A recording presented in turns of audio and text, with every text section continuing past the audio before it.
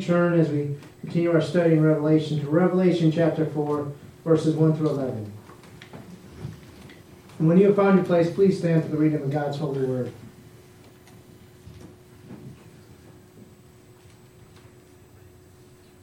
After this I looked, and behold, a door standing open in heaven, and the first voice which I had heard speaking to me like a trumpet said, "Come up here, and I will show you what must take place after this."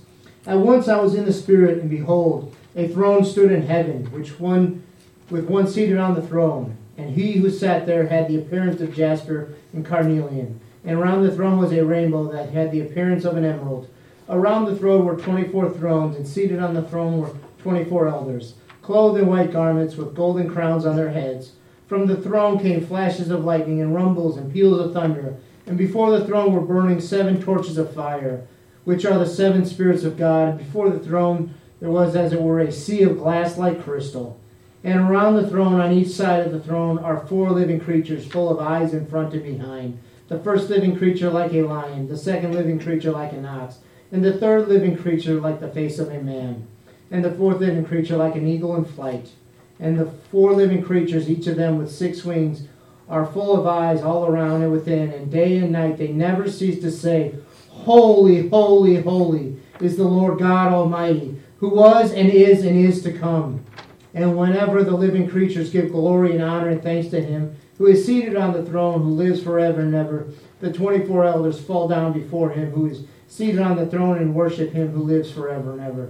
They cast their crowns before the throne, saying, "Worthy are you, our Lord and God, to receive glory and honor and power. For you created all things, and by your will they existed and were created." Reading the word. Amen. You may be seated. Quite the image that we have going on here is as the Apostle John is given a vision and is called up to heaven. It's at that time in Revelation, as we go chapter by chapter, it gets a little more difficult. We start to see a lot of symbols and imagery. The letters to the 7 churches are pretty plain forward. But now we have here, and we can understand the words that Calvin once spoke, that Revelation is not the hardest book to understand. It's just the easiest to misunderstand. So at this point, we're going to be reflecting, of course, on Revelation, but looking back at a lot of the other scriptures that will help shed some light on what's going on. Scriptures such as the prophet Daniel and Isaiah and Ezekiel, all throughout the New Testament.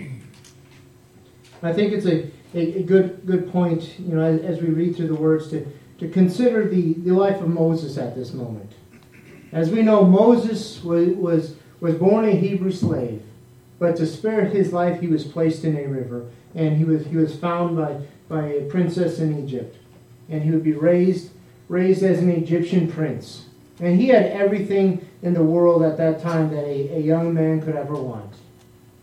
But he traded it all away once he found out who he was. Once he found out he was the child of the living God, a child of the Hebrew slaves. And he took things into his own hands, and he went before God told him to move. And he killed a man, and he is exiled for this. And he lived a harsh life out in the wilderness. But at the age of 80 years old, he is sent back. He has an encounter with God, and it changed his life forever. He goes back, and through the mighty power of God, he sets the people, the Hebrew people that are enslaved in Egypt, free. They go into the wilderness. And when they go into the wilderness, the people, like much of us, who we've encountered God, we've had these wonderful things that go on, but what happens when they get out in the wilderness? They start to complain a little bit. So this food that we're eating today, it's not quite the grand feast we used to have. So we didn't have to work so hard for our food. We didn't have to depend on God for our food. And they go forward and they go forward. And here we have this leader, Moses, who's had this encounter with God. And he's pleading with God, how do I lead such a people that are so stubborn? And what happens with Moses? What does he ask for? Does Moses ask of God that he would change the people? No, he doesn't ask that. What does he ask to see? He asks to see God's glory. Because when you have encountered God's glory, God's holiness, all else that you will see, you'll see that all else is worthless. It is God and God alone that is worth worth following after. And that is what we're going to encounter in the throne room in heaven with John. John was having a hard life. It would have been very easy for John to want to go back to his life as a fisherman. At this point in time, we find John has been enslaved on the island of Patmos, where he is in the Spirit on the Lord's day. And he has been given these letters to these 7 churches, one in which he was a pastor of. It would have been hard to send those letters, as it would be hard for me to give you rebuke, because I love you. But like I have to, like John has to, rebuke has to be given when God gives it. And so he sends these 7 letters. And these 7 letters aren't just sent to any old churches. These 7 letters, there was hundreds of churches at this time. There's not just 7. God chose these specific 7 churches for a very specific reason. They would represent the church throughout the history of time. And if we're honest with ourselves, the period of time we find ourselves is in the Laodicean church. And I want to reread kind of a summary of what those letters said to the churches. In those 7 churches, the first one, Ephesus, Jesus said to John, they have lost their first love. How painful it would have been for John. That was his church. His church had lost their first love. I ask you today, have you lost your first love? Have you lost that fire and that zeal you once had for Jesus on that day that he saved you? Have maybe you become like Moses out in the wilderness and you're looking back and remembering the good old days and you're wanting that fire again? Ask to see the glory of God. He will reinstall that fire in your heart. And then we have in Smyrna those that were about to be killed for their faith, that were going through great persecution. Husbands, wives, sons, and daughters. That would not have been easy to face. There was false teaching in Pergamum that they were being tempted with.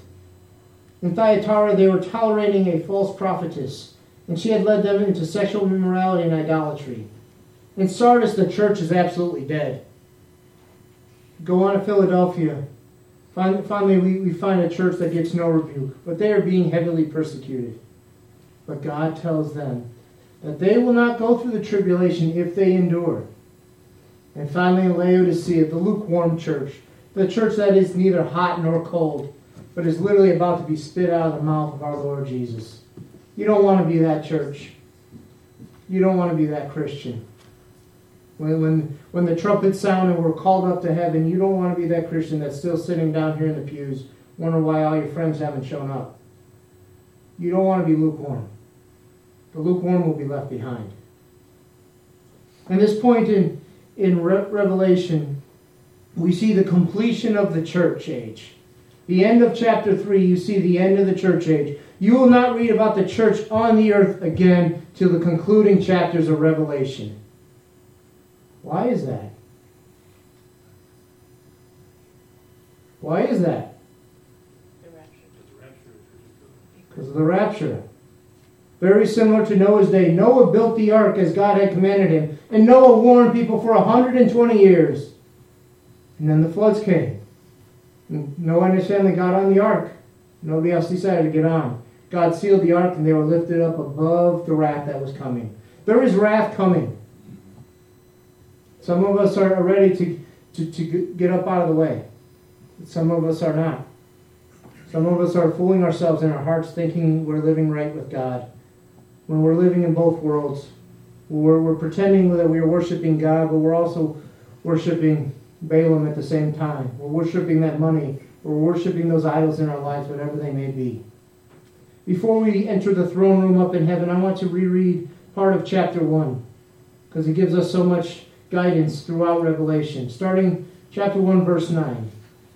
I, John, your brother and partner in the tribulation, and the kingdom and the patient endurance that are in Jesus, was on the island called Patmos on account of the word of God and the testimony of Jesus. Understand why John was enslaved. Not just because he was a good guy or didn't pay his taxes or something like that. It's because of the testimony of Jesus Christ. He is a slave on Patmos. I was in the Spirit on the Lord's day and heard behind me with a loud voice like a trumpet. This is important.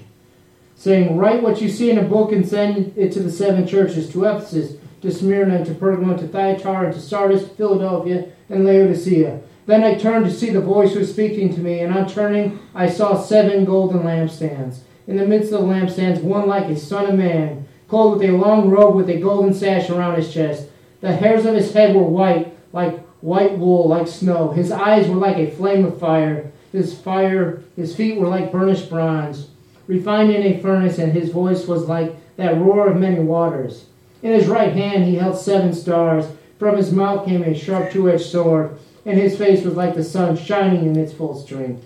When I saw him, I fell at his feet, though dead. But he laid his right hand on me, saying, Fear not, I am the first and the last and the living one. I died, and behold, I am alive forevermore, and I have the key of death and Hades. Verse 19, this is very important for our study. Write therefore the things that you have seen. Those that are, that was to the churches. Those are the things that he's seen that are. And those that are about to take place after this. Chapter 4 is what we're at now. The things that are about to take place after this. After the completion of the church. As for the mystery of the 7 stars that you saw in my right hand, and the 7 golden lampstands, the 7 stars are the angels of the 7 churches. And the 7 lampstands are the 7 churches. You see very clearly that this is a vision given to John. And he is called to go up. He's called to write those things that he has seen and to tell of the things that are yet to come. When we read chapter 1, we should have an awe of Jesus Christ that strikes us. You see, John, this is a man who walked with Jesus, that knew Jesus as teacher, rabbi, Messiah, Lord and God. And when he encounters Jesus Christ in his full glory, he falls down to his face as if he was dead. What will you do when you are in the presence of Jesus Christ? We love to sing that song, I Can Only Imagine. Will we dance for Jesus? Or in awe will we be still? John was more than still. John was as if he were dead. You will truly be in awe, and you will understand what the word awesome really means. One who inspires awe and trembling. That is what John encountered. And now as we go on and are about to encounter what he encounters in the throne room, we must first get a clear understanding of what the rapture is and what it means. Why does it happen? Because God's wrath is about to be unleashed. It is going to be beautiful. It is going to be glorious. It's going to be terrifying. There's no way around that. It is going to be glorious and beautiful for us that get to be with the Lord in heaven. If you are still here on earth, it will be scary. Scarier than anything you can ever imagine. Worse than any horror movie Hollywood could ever dream up of. Satan in his wildest schemes has not imagined what lays ahead for him on this earth. Let us read now in 1 Thessalonians chapter 4, verses 13 through 18. But we do not want you to be uninformed, brothers, about those who are asleep, that you may not grieve as others who have no hope. For since we believe that Jesus died and rose again, even so, through Jesus, God will bring with him those who have fallen asleep.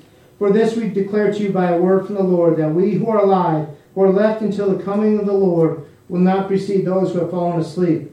For the Lord himself will descend from heaven with a cry of command, with the voice of the archangel, and with the sound of the trumpet of God, and dead in Christ will rise first.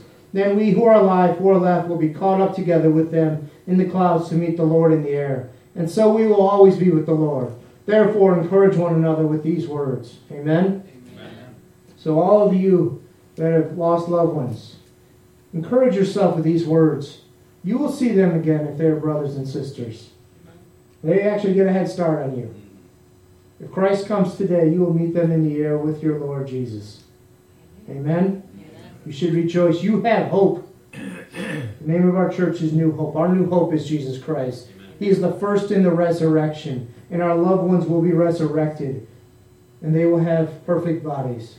No more will you ever have to worry about that damnable word cancer. It will be gone. No more lung disease. No more heart disease. We'll not have to worry about the old crinks of this body. It will be utterly gone forever. But why does this happen? Why does Christ come for his church? There are many reasons. I will just give you a few today, because we will go in some of those in the future studies of Revelation. The first we can see from Noah's day. Noah was warned that judgment was coming. As I said earlier, he preached for 120 years.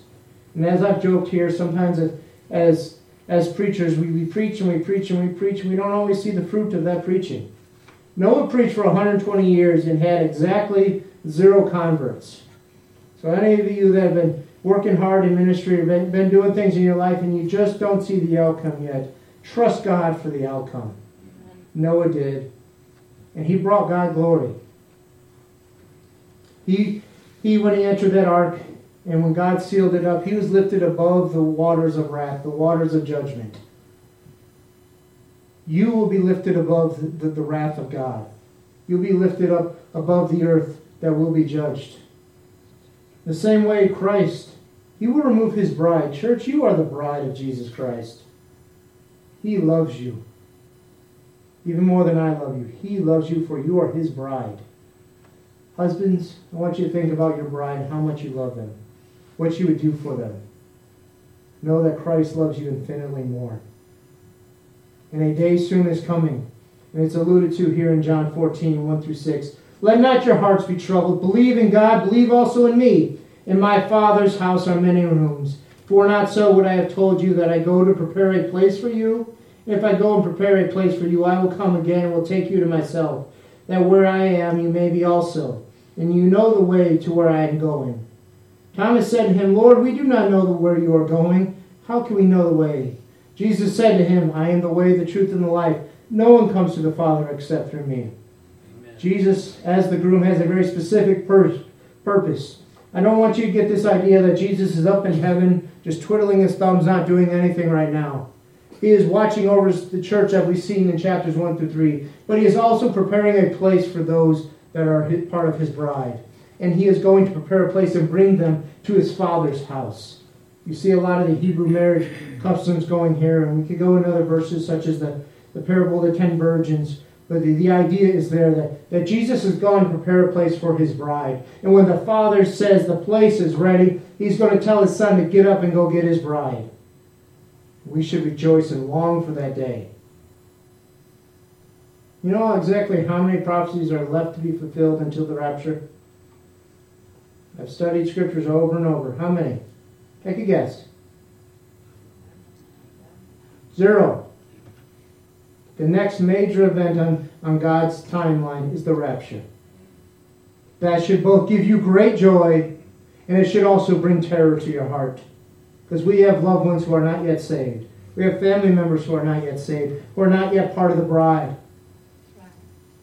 And when he comes for his bride, they will be left to deal with this world and to deal with the wrath of God. The second reason we must acknowledge is that God is absolutely holy. You cannot be in the presence of the Father without being holy. And Christ is in the process of going through our sanctification with us, making us holy. But we cannot go in these bodies we now dwell, for they are not holy. And that's why something has to happen. Something has to change. We read about this in 1 Corinthians chapter 15. Starting in verse 50. I tell you this, brothers, flesh and blood cannot inherit the kingdom of God. This body cannot inherit the kingdom. The body you are in now cannot inherit the kingdom. Nor does the perishable inherit the imperishable. Behold, I tell you a mystery. We shall not all sleep. Understand, when the scripture is talking about sleep, it's not talking about going to bed and having a good night rest. It is talking about death. It is talking about those who have died. We shall not all sleep, but we shall all be changed in a moment, in the twinkling of an eye, at the last trumpet. For the trumpet will sound, and the dead will be raised imperishable. And we shall be changed, for this perishable body must put on the imperishable, and this mortal body must put on immortality. When the perishable puts on the imperishable, and the mortal puts on immortality, then shall come to pass the saying that is written, Death is swallowed up in victory. O death, where is your victory? O death, where is your sting? Amen. Death will be defeated. Now the question of why we must answer as we look back at 1 Thessalonians is God gives us a 7-step process to the rapture. It may take place in the twinkling of an eye, but there is a process that goes place, and I want to go through it now so we can look at what's going on in chapter 4 of Revelation. First, the Lord shall descend from heaven. Amen? We long for that day. We long to be able to look up out our windows at home, or as we're driving, or as we're sitting here, In worshiping God, we long to look up and see the Lord in the skies. He will come with a shout. The Greek word here is used that of a commander of a military leader who comes out of his chief's commander's tent and issues a command. This word is a military command. There is purpose in what is going on here. I want you to think about our military. The United States military is very cautious and very good at trying not to cause civilian casualties. We don't want to cause casualties to our allies, to our own troops. So I want you to understand that the wrath of God is going to be a precision military strike on the earth. But first they need to get out of the way, the allies, the church. They need to remove them out of the way so they will not be harmed. Third, we see the voice of an archangel. Angels are often used to put God's plan into motion. And I want you to be real clear. There's only one archangel listed in the entire Bible. It is Michael. Michael is listed as a warrior. He is listed as the one who kicked Satan out of heaven. You do not want to mess with Michael. And he is the leader of the Lord's army. Amen? He is the one that will issue the command. He is the one that will kick off the rapture. So you have no fear as we're entering into heaven. You are escorted into heaven by Jesus Christ and Michael the archangel themselves. It will be a beautiful and wonderful time. We see fourth is with the trump of God. The sound of the trumpet was used as a summons either to battle or to worship. So what are we being summoned to? We are being summoned to worship. You don't go into the throne room of God just half-heartedly. Understand the throne room of God is looked at as a temple similar to that of the Old Testament. Fifth, it says, the dead in Christ shall rise first. And maybe in a twinkling of an eye, a nanosecond before us, but God has not forgotten those who have loved Him and who have ultimately given up their lives for Him. All those who have called Jesus as Lord, that are part of the church, will be raptured. Now, I want to be clear, this does not speak of the Old Testament saints being raptured. Okay, this is a separate point in time, and we'll get to that as we go ahead. But the rapture is for the church. It is for the bride of Jesus Christ.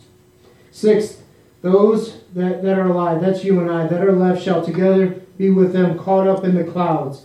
And what I want us to focus in on is that we shall be with the Lord forevermore, for all eternity. So when you're worried about 7 years down the line, when we get through the tribulation, Jesus Christ is about to come back, and we see Him with holy angels. Guess who's with Him? You are, for you will be with Him forevermore, for all eternity. And finally, the seventh step, we meet the Lord in the air, and we will be with Him. We will go into the very throne room of God. So now let's look at the account we have of Revelation 4 with John. Heaven has an open door, and John is called up to enter in, as we will be called up in the rapture. There is a voice like a trumpet. It is a sudden event. It comes at the completion of chapter 3, the completion of the church age. It introduces us to the throne room of heaven. It also, and terrifyingly so, signals the beginning of God's judgment on the world. This moment would be the first raindrops that fell in Noah's day. The world would look around and they'd be puzzled and confused, not really realizing, well, what's ahead. But we might note in Revelation, there are 4 doors we will encounter. The door of service we saw in Revelation 3:8. The door that Jesus would open for the church of Philadelphia. The door closed against Christ in the church of Laodicea. It is not a good thing when Jesus has to tell a church, I'm standing at your door knocking, let me in. May your door always be open to Jesus Christ. Because a day will come that those who have opened the door to Him, they will have a door open to them in heaven, as John did. Of course, that is the third door, the door we see in heaven. And later there will be a door out of heaven in Revelation 19, but that we are ways off from that. So I want us to get into the throne room.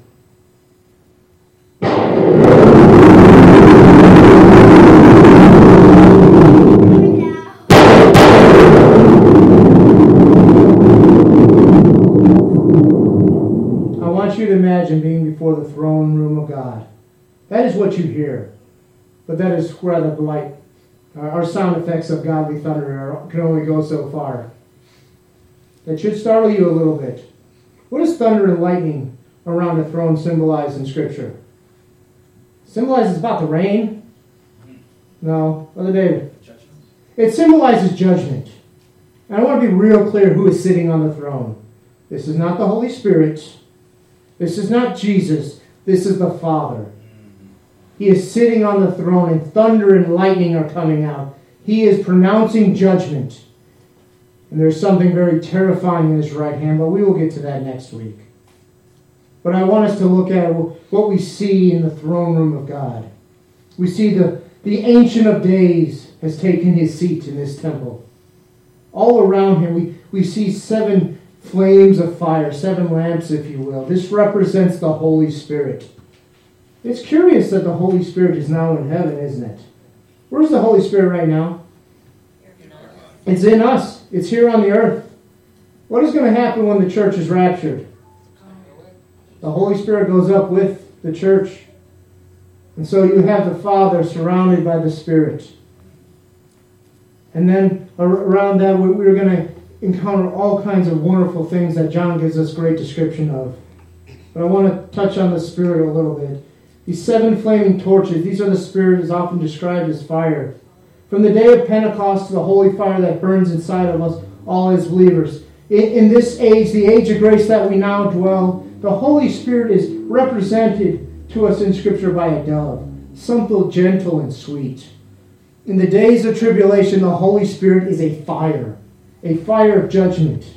Holy, yes, but I would not describe the Holy Spirit as sweet to those who are on the earth. I would remind you what Christ has said. All those who blaspheme the Father will be forgiven. All those who blaspheme the Son will be forgiven. If you blaspheme the Holy Spirit, you will not be forgiven. It is the one sin recorded in all of Scripture you are to never do. There's no going back from that. What is that? What has the Holy Spirit been testifying to since Pentecost? That the Son of God has come to save the world, that he has taken upon the wrath of God and has died for our sins and is now seated at the right hand of the Father, and that there is no other name but Jesus, that we can be saved. And those who reject the testimony of the Holy Spirit are guilty of blaspheming the Holy Spirit. If you die in that sin, you will die and you will experience a very real fire in hell. I want us to see the absolute holiness. As John goes on, he describes the glory of the Father with precious gems. Jasper is clear as stone, speaking of God's purity. He goes on and says, sardine is red, speaking of God's wrath and judgment, and emerald is a green, a color associated with grace and mercy. All of these stones were found on the beautiful breastplate of the high priest. So understand the imagery that John is seeing of the Father as a high priest who has the right to judge, who is holy and true. Around the throne we find this emerald-colored rainbow.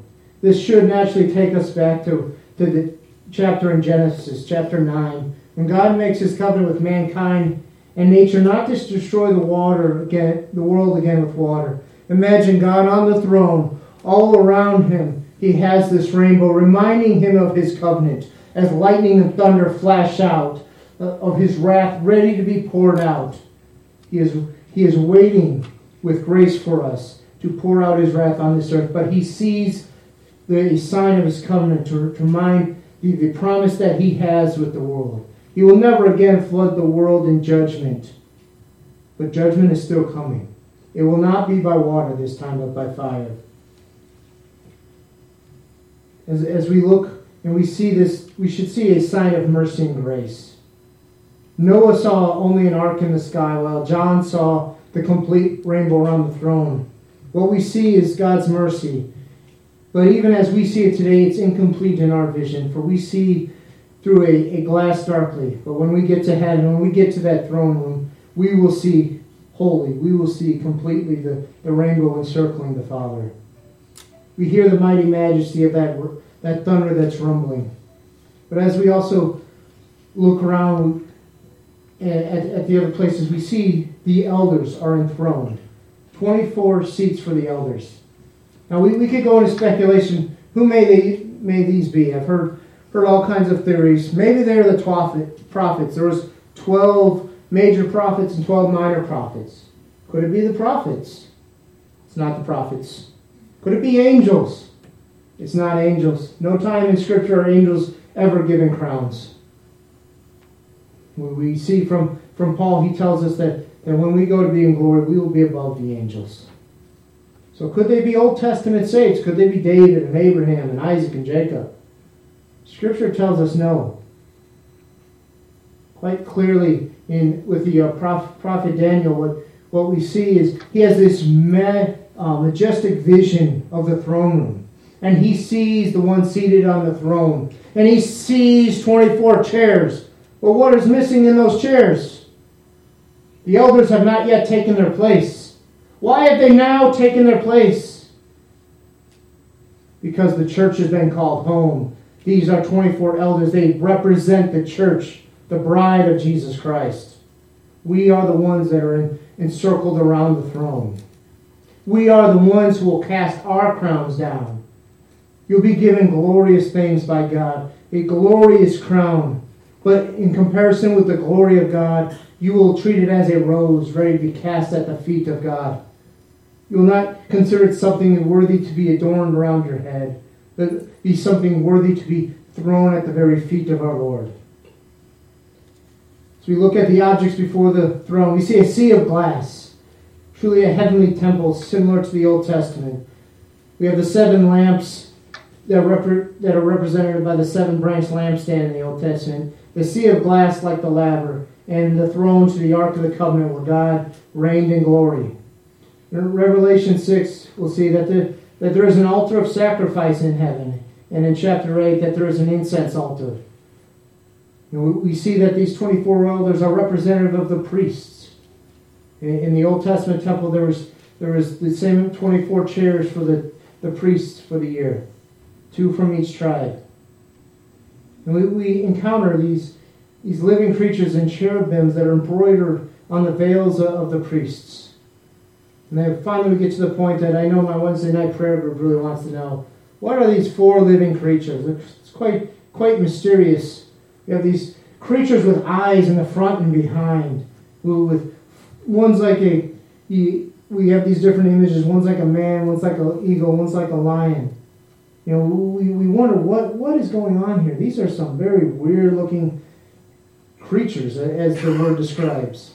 I want to take you back to Genesis chapter 9. I'm going to read to you starting in verse 8. And God said to Noah and to his sons with him, Behold, I establish my covenant with you and your offspring after you, and with every living creature that is with you, the birds, the livestock, and every beast of the earth with you, as many as came out of the ark. It is for every beast of the earth. I establish my covenant with you, that never again shall any flesh be cut off by the waters of the flood, and never again shall there be a flood to destroy the earth. And God said, This is the sign of the covenant that I make between me and you, and every living creature that is with you, for all future generations. I have set my bow in the cloud, and it shall be a sign of the covenant between me and the earth. When I bring the clouds over the earth, and the bow is seen in the clouds, I will remember my covenant that is between me and you, and every living creature of all flesh. And the water shall be never again become a flood to the everlasting covenant between God and every living creature of all that flesh that is on the earth. God said to Noah, This is the sign of my covenant that I have established between me and all the flesh of the earth. So as we look, God makes a covenant with mankind. One of these creatures has the face of a man. To the fowls, the birds of the air, one of these creatures is like an eagle. To the cattle, to the wild beasts. We see each one of these creatures is a representative of creation. We can look and see they have 6 wings. They are indeed angels. But they are angels that represent God's promise to creation. As we look around, we can go back to Isaiah and Ezekiel and see encounters with these beasts. The eyes represent their intelligence. And as we look around, and they are the ones who say, Holy, holy, holy is the Lord God Almighty. I want you to understand this phrase. This is not just like these creatures saying, you're a really, really, really good person. That is not the type of phrase that's used in here.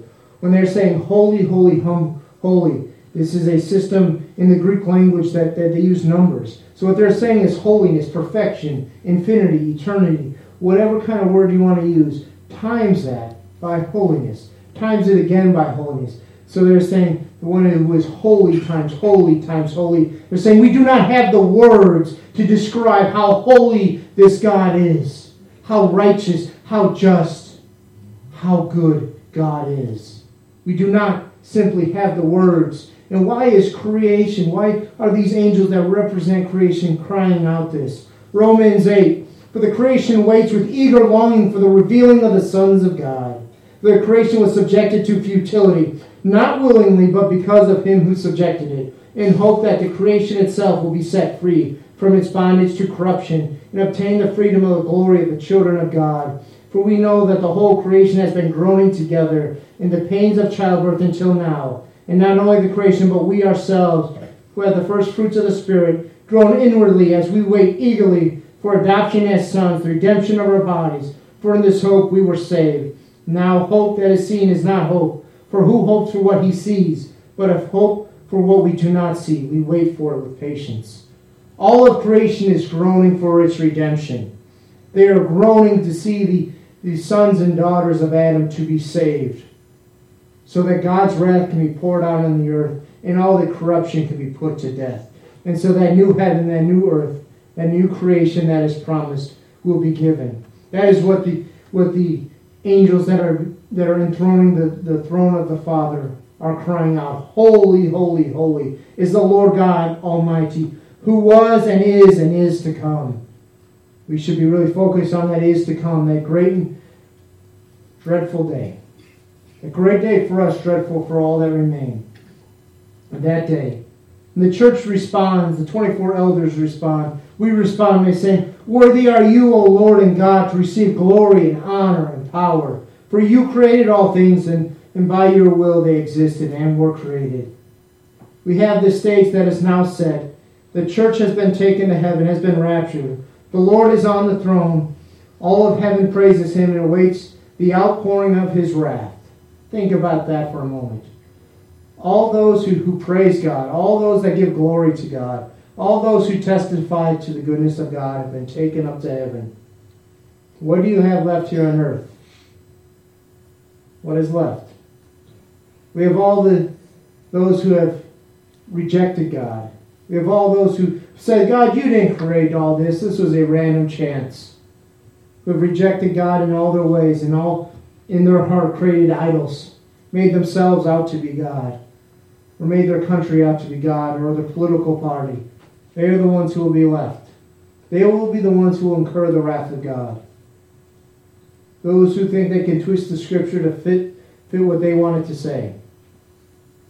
That is the ones who will be receiving the very wrath of God. And I want you to see in this picture of holiness that we have around the throne with the Father and the Holy Spirit and the angels, and then the church all around on every side, giving God glory and praise and honor forever and forever and forever. And what do they all agree on? It is time for wrath to be poured out. This may sound a little Old Testament like you, because you've lived in the age of grace and you've come to love and experience it. But a loving God is a just God. And the world cannot go on forever mocking God. It will incur the wrath of God. God has offered to you this day his Son, Jesus Christ. We do not yet see Jesus in the throne room, do we? We do not yet see Jesus in the throne room.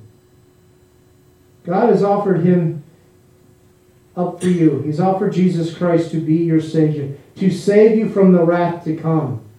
Because Jesus himself, the reason we are able to have grace, the reason we are able to pray out, Abba, Father, that we are able to pray to the throne room of the Father and to be heard, is because we have been adopted as sons through Jesus Christ. The very wrath of God has been poured out on the Son on the cross.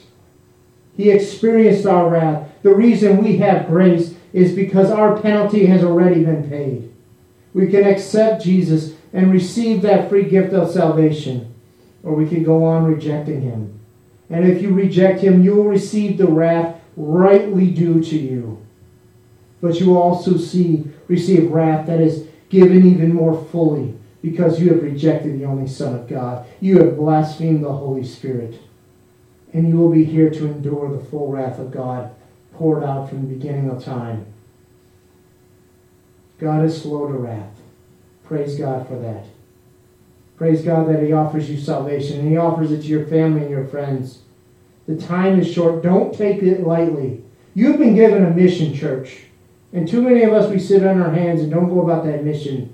That mission was not just for the apostles, not just for the early church. That mission was to go into all the earth, proclaiming the gospel, making disciples, baptizing in the name of the Father, the Son, and the Holy Spirit. And when that mission is complete, Jesus will return for His bride. No man, woman, or child will ever be able to stand before that throne room and say, "Nobody ever told me about Jesus. I didn't know." We will all be without excuse, and we will all stand before God's holy throne. Do not despise His grace today. Do not reject His Son. Church, we are indeed blessed. God is holy, and Christ is holy. The Spirit is holy, and they surround the church.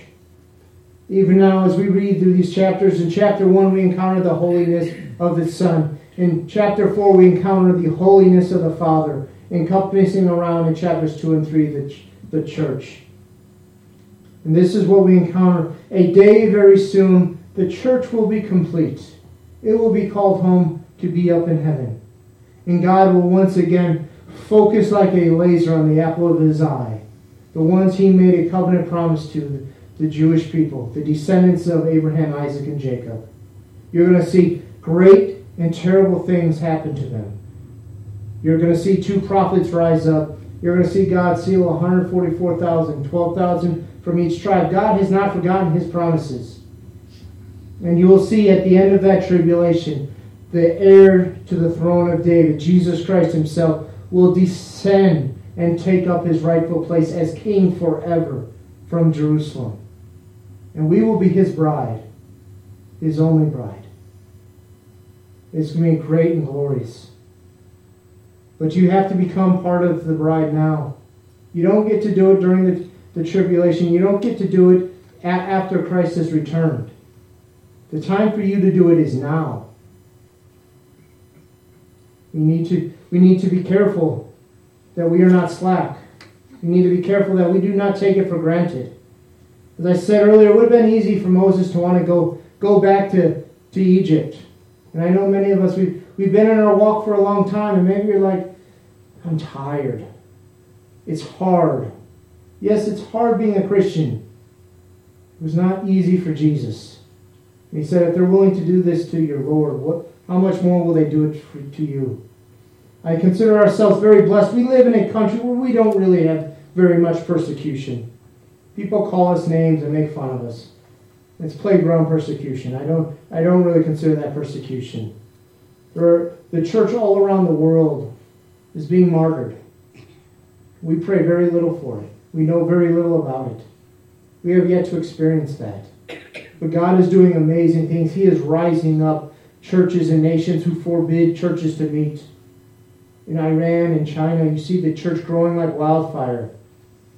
But what do we have here in the United States? We have a lukewarm church. Church that is focused on entertaining and not making disciples. In the coming weeks, as we go through Revelation, I'm going to speak the vision that God has given to me for this church. Some of you will not like it very much, because it means being a real disciple, as Jesus called His disciples. I remind you, at the end of Jesus' ministry, He had 120 disciples following Him. He didn't have thousands. Because following Jesus is not easy. And the moment things don't get easy, we find out who the real disciples are and who aren't His disciples. Those who are part of the church of Laodicea and those who are part of the church of Philadelphia.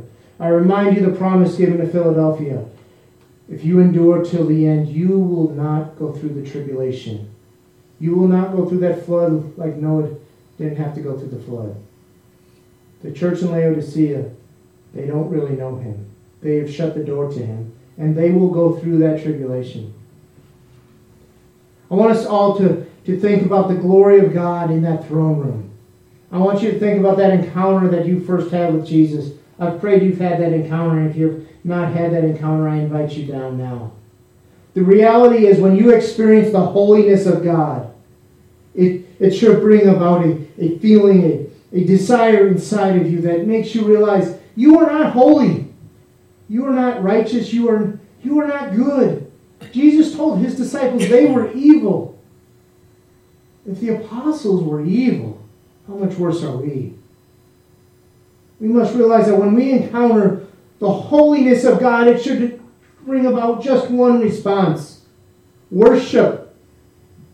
You see, when they declare the holiness and they see the holiness of God sitting on the throne, what do? They bow down and they throw everything they have of value at his feet, and they cry out how he is holy, worthy of all glory and honor and power forever. Do we do that? Maybe a little bit on Sunday morning. We say God is good, God is worthy of our praise. Do we throw the things of value towards him? Or do we keep them because they're really idols? We need to get rid of those idols. God will not put up with any other gods in our lives. He will utterly destroy them. You could sacrifice those idols at his feet willingly and be rewarded for doing so. Or you could have God bring his wrath down upon you. Do not sit there and endure the wrath of God when you don't have to. Come to him in his grace now. Tell you, experiencing the holiness of God will change your life. When you experience God as he's revealed in this chapter and then next, you know that God is worthy of all praise because of who he is. God is worthy of praise because he is holy and eternal. God is worthy of praise because he made everything according to his will. The reason that we don't fly off this earth is mesmerizing to me right now. Do you know how fast we're going through space right now?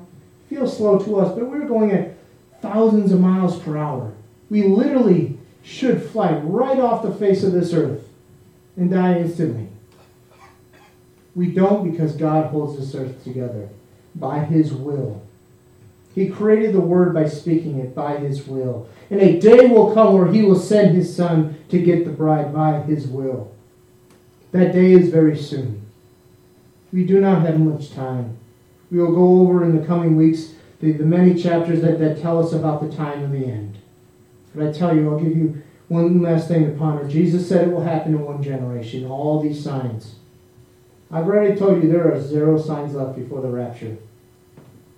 I'm telling you, it is not long. It is time to get right with God. Stop playing around. Stop monkeying around. Stop pretending you could be holy on Sunday morning and live a sinner's life the rest of the week and God doesn't notice. God notices everything. If you get into your word, you pray, and you have that personal relationship with him, it will not be comfortable. He will convict you of sin. But like a loving father who disciplines their child, he does it for your own good, so that you will be made holy and righteous and be able to stand in his presence.